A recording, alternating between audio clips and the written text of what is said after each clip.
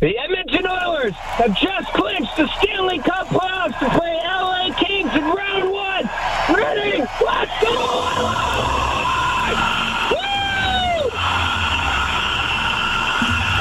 Ready to go, boys? Let's go Oilers in 6, I say. Oilers in 6.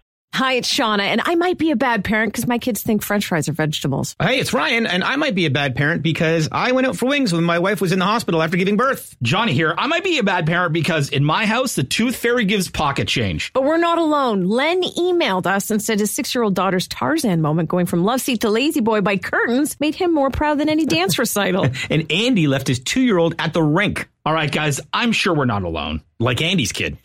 For stories and confessions like this, make sure you check out our podcast. It's called Bad Parents, and it's available wherever you get your podcasts. I left a glove at the rink.